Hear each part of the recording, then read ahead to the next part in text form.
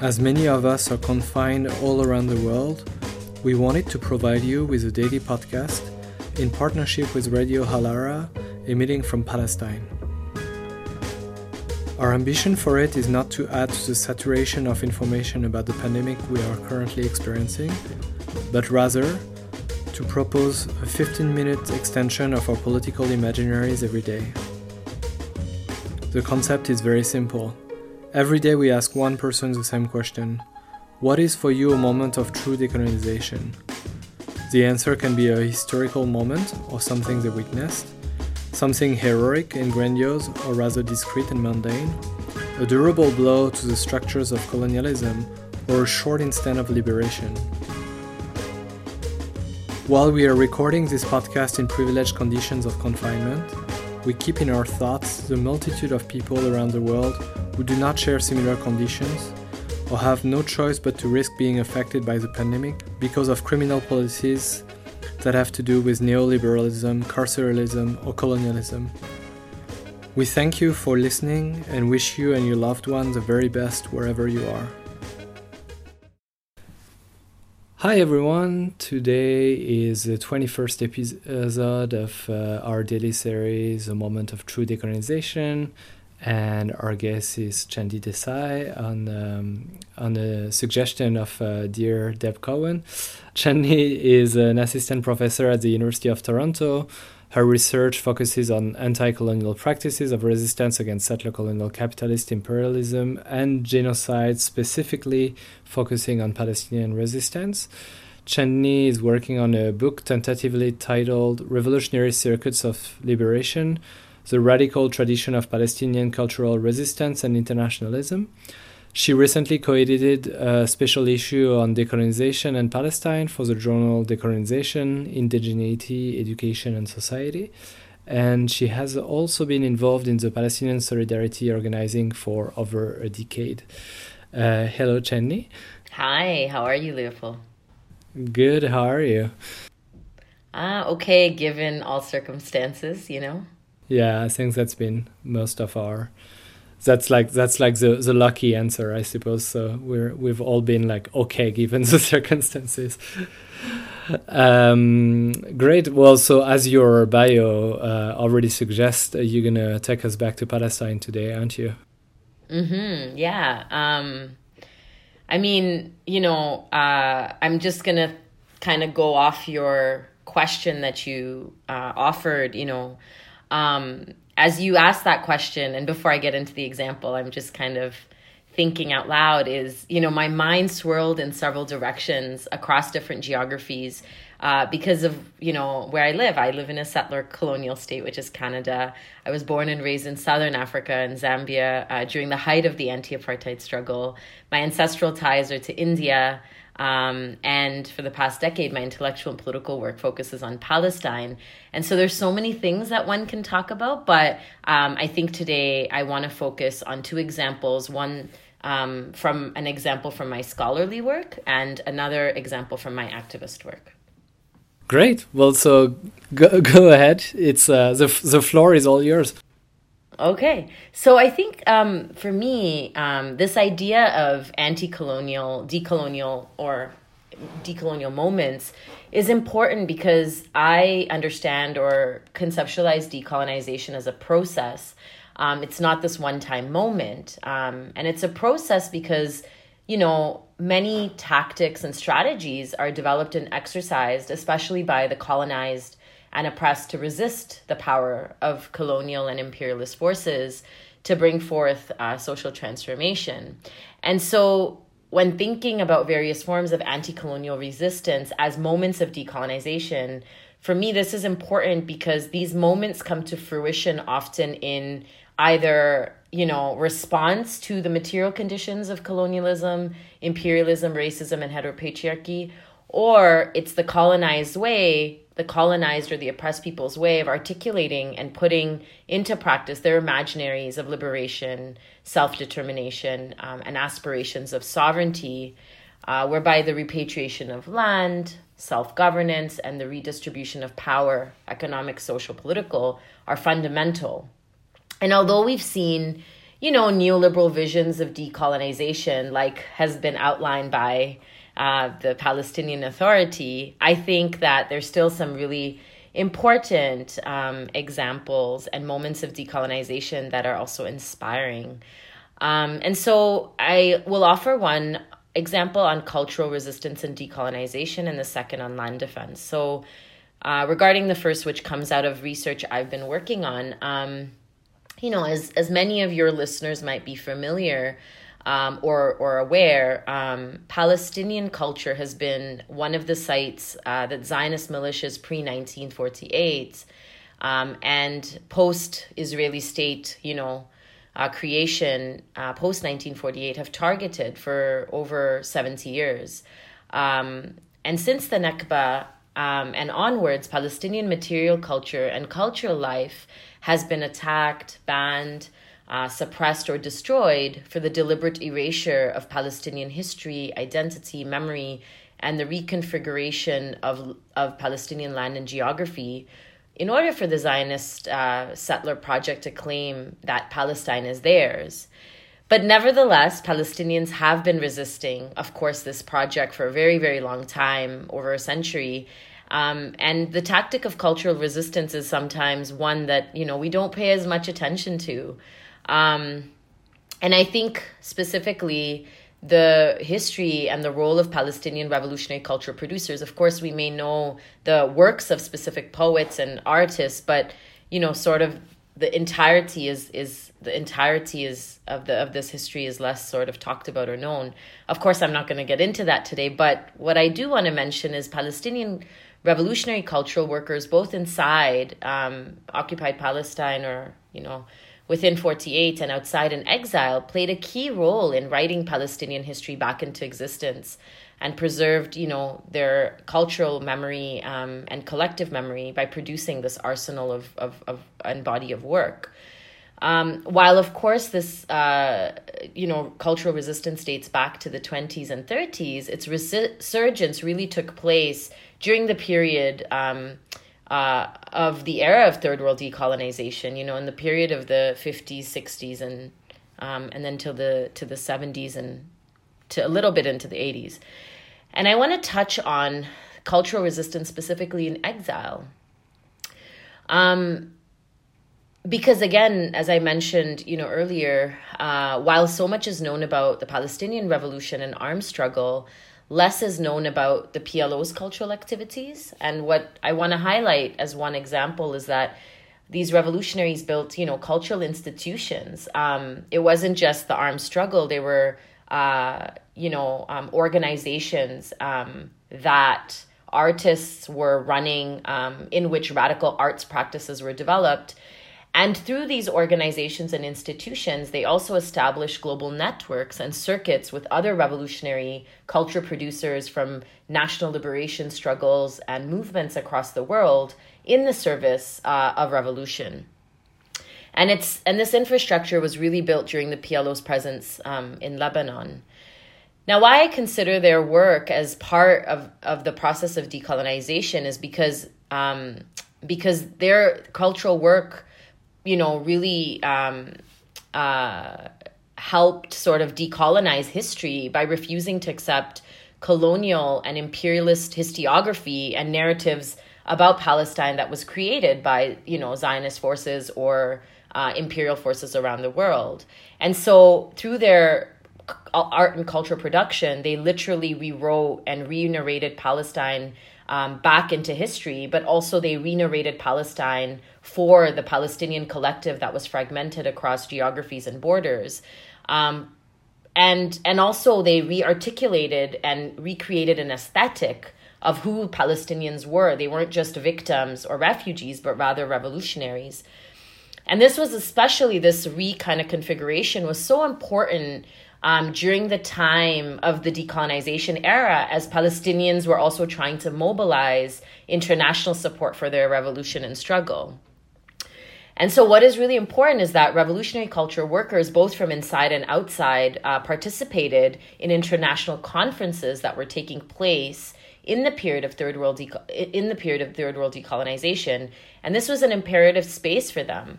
For example, the Afro-Asian People's Solidarity Organization, APSO, and their writers' conferences was one such space.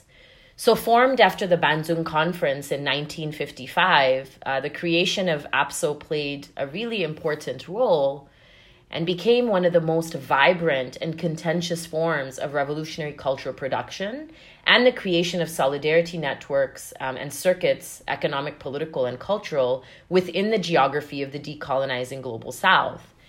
And, Fanon was central and involved in APSO as part of the Algerian FLN delegation in 58 and 60. And at one of the conferences, he made a really important speech and spoke to revolutionary culture producers of the world. So it was in 1960 at a conference hosted in Conakry that Fanon essentially encouraged in the speech the production of a national culture that buttressed the apparatus of colonialism through the perspective of the wretched of the earth, and also to be critical of elite bourgeois. For Fanon, the cultural realm held a central place in reimagining politics as well as a third world anti-imperial front based on transnational and international solidarity and an affirmation of the identities of the Afro-Asian people. And this went hand in hand with APSO's cultural policies that advocated for a united cultural front against colonialism and imperialism. And so this influenced so many writers and cultural workers and artists that were involved in national liberation movements across the world as they connected their revolutionary activity to this, to the production of an anti-colonial aesthetic. And this is where I think Palestinians played a key role in this work, right? The writers, the painters, the novelists, the visual artists, the photographers, the people who were shooting the revolution that were part of the PLO film unit. And so APSO's cultural policies inspired the creation of an Afro-Asian Writers Association and gave rise to numerous conferences and meetings and the publication of poetry and fiction anthologies. And one known publication is the Lotus magazine, which was actually partly funded by the PLO. And Lotus was also edited by one of the most important Palestinian revolutionary poets, Muin Basiso, as well as the renowned Pakistani poet Faiz Ahmed Faiz. And in this sort of production, also what the PLO ended up doing was it extended asylum and protected so many writers and artists who had resisted governments in their own countries and provided them a home and salaries within the PLO to work with them. And so, Lotus was sort of housed in the PLO offices in Beirut until the Israeli invasion in 1982, and then it moved. The journal moved to the journal moved to Tunisia, and then later, died down, and then it was later revived. But here I want to articulate how this journal was an important place where, these aesthetics of the world were being kind of refashioned and articulated. And the funding for this project was so important because these were the ways in which also artists and revolutionaries were communicating about their struggles through art and literature and poetry and different forms of cultural resistance. And so these policies and meetings and conferences were among one of the many influences on Palestinian revolutionary culture workers in the production of what Ghassan Kanafani has termed resistance literature, which enabled them to really push against Western European traditions of knowledge production, which in and of itself can be considered an act of decolonization. Now, of course, that might not be the material form of decolonization in terms of land back. Nevertheless, cultural resistance is still important because of the ability of the colonized way of telling their own history from their own ontology and epistemology, and the ability to refashion one's image in the global public sphere as a way to garner material and political support from other third world nations. And so this is, again, where Palestinian resistance was important. Cultural resistance was important, is that it allowed this, it did this. And especially also the gatherings at international conferences became important as a site of doing political work, because it enabled revolutionaries from different parts of the world to really report back on what was going on in their nations. But also it enabled them to forge ties with one another based on common principles. And sort of, I digress, but a kind of important note is that at the inaugural conference of APSO, member nations and delegates fully endorsed the Palestinian cause there and its cultural resolutions. And it was here in 1957 and 8 that a subcommittee was created within the organization that was dedicated to Palestine. And so this is really important, right? It's a cultural space that this is happening, but at the same time, a sort of broader political project is taking place through this articulation and endorsement of the Palestinian cause. What I also want to highlight is during this period, the Palestinian Revolution adopted an ethos of solidarity through which they aligned themselves with the forces of Third World internationalism and stood alongside Asian, African, and Latin American peoples, what Vijay Prashad calls, the darker nations and races. And they did so through both armed insurgencies and cultural production. And there's a lot written about the material support and training that was provided by Third World liberation struggles to the Palestinian Revolution, and vice versa, the Palestinian Revolution providing that to other, struggles. But less work, is evident on how this happened between culture production, or within the realm of culture production and between culture producers. And so one of the examples I want to provide is of Mahmoud Darwish, the poet, the Palestinian poet, as well as other poets who, wrote poetry and expressed solidarity with Third World decolonization struggles and made connections with those movements, even if they were fragmented and at times unable to participate in these conferences. And Maha Nasser's brilliant work really, tells us and shows us one aspect of this history. And so I really want to, again, situate and remind us that this is why culture can't be, just thought of as sort of a space where people express, their own individual kinds of politics, but rather it's a space in which collective visions for another world was actually being crafted and articulated. And also what I want to highlight is vice versa, those that were opposing colonialism and imperialism and were seeking national liberation during the era of decolonization also expressed their solidarity with Palestine, both through material support and political and cultural solidarity. So it happened both ways. It wasn't just, one way. And we are seeing a resurgence of that ethos of solidarity between Palestine and other geographies, whether that's from Brazil to Mexico, Turtle Island, Kashmir to South Africa.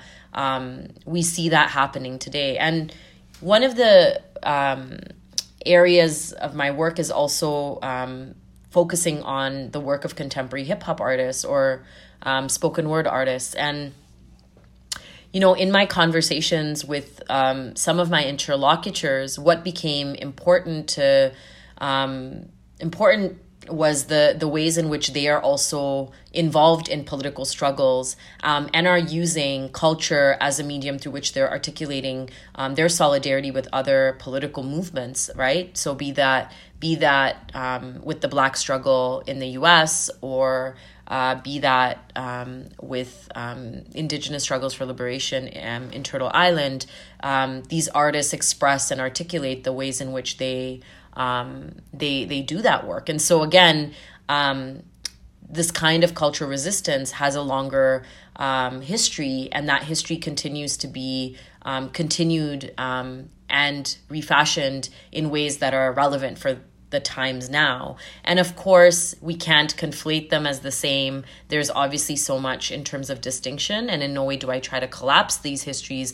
But what I want to express is the importance of culture as a space for decolonization and its centrality. So, yeah, I in the interest of time, I do also want to now move on to our second example of a decolonizing moment, which is related to land defense.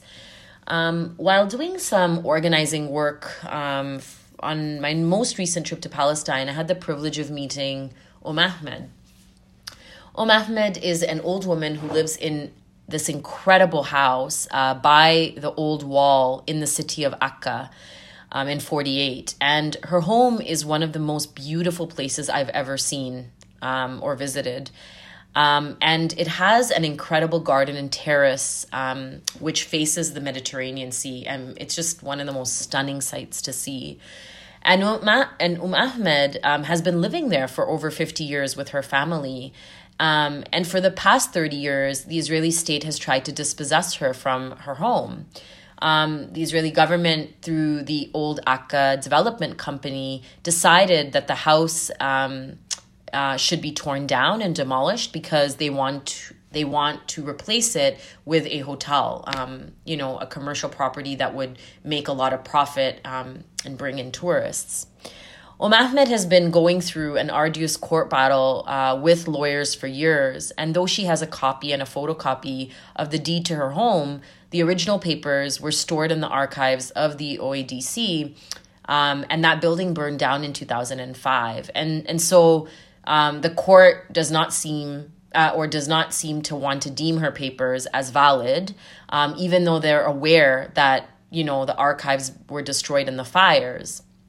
And so, this case of Ahmed is a representation of a larger project of Israeli home demolition and land confiscation that continues, today. And there are hundreds of households within 48 that are going through a similar sort of battle with the government in terms of their court orders that are trying to evict people from their homes. So over the years, Palestinians as well as solidarity activists have transformed Ahmed's house into a site of anti-colonial resistance and land defense. And especially during the time when the eviction order is given or a date is articulated on that order, Ahmed's house has been turned into an encampment, specifically the garden and terrace, where people literally take shifts to be present there, to sit there, to occupy the space, and to make sure they're there around the clock. So, Israeli forces don't just come in and evict the family or take over their home. As well, the terrace and the garden has become a really interesting art space, again, during these times when they have literally, put up a projector and screen films from there. And, artists are able to have poetry readings there and do musical performances and have the space be transformed into also a space of resistance. And this to me is, as I was sort of hearing about this story and also seeing that work happen, I just thought about how this is a really important strategy of land defense in terms of making sure that, people are staying steadfast on the land and various conditions are provided that enable them to stay on the land, right? And support is provided in terms of people being there so nobody can move away from it. And most importantly, there are witnesses there to witness what the Israeli forces are doing. And we see vibrant examples of land defense across Palestine, across occupied Palestine. I mean, you see it across different towns and villages and in different cities in which, people are really trying to ensure that they're not evicted from their homes and they're not dispossessed from their lands. And we see so many examples, which I can't really get into. But what I want to highlight about this case in particular is defiant court orders and injunctions are a defiant example of anti-colonial moments of decolonization, because what it enables the colonized and oppressed to do is to claim and reclaim one's home and land while refusing settler modalities of governance, and it's saying, no, like, we're not going to be governed by your notion or by your laws or by your practices. Like, we are going to govern ourselves in the ways that, we will, and these are the ways that we're going to defy these orders. And we see this most recently in Canada, when various Indigenous nations that were blockading railways and transport infrastructure that have been refusing the construction of a pipeline that would go through the unceded territories of the Wet'suwet'en Nation, essentially decided to burn the court injunctions that were given to them.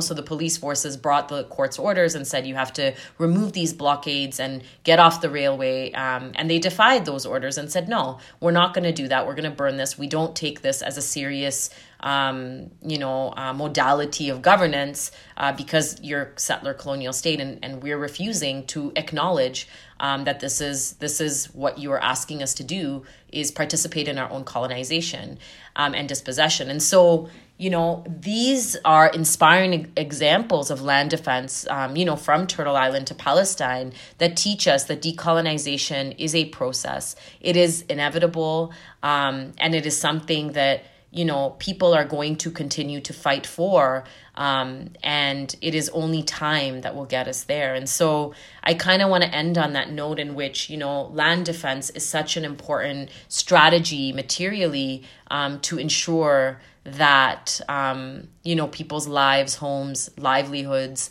and homes are protected, and that while there's no decolonization in terms of the settlers leaving or giving land back, in the process, there are these moments that enable colonized and oppressed people to fight back and refuse and say no to settler sovereignty, and to say that, no, we are practicing our own means of self-determination, even if it's in this small moment. And so I just want to end by saying once again that decolonization is a process, it's inevitable, and it is only time that will get us there. Great.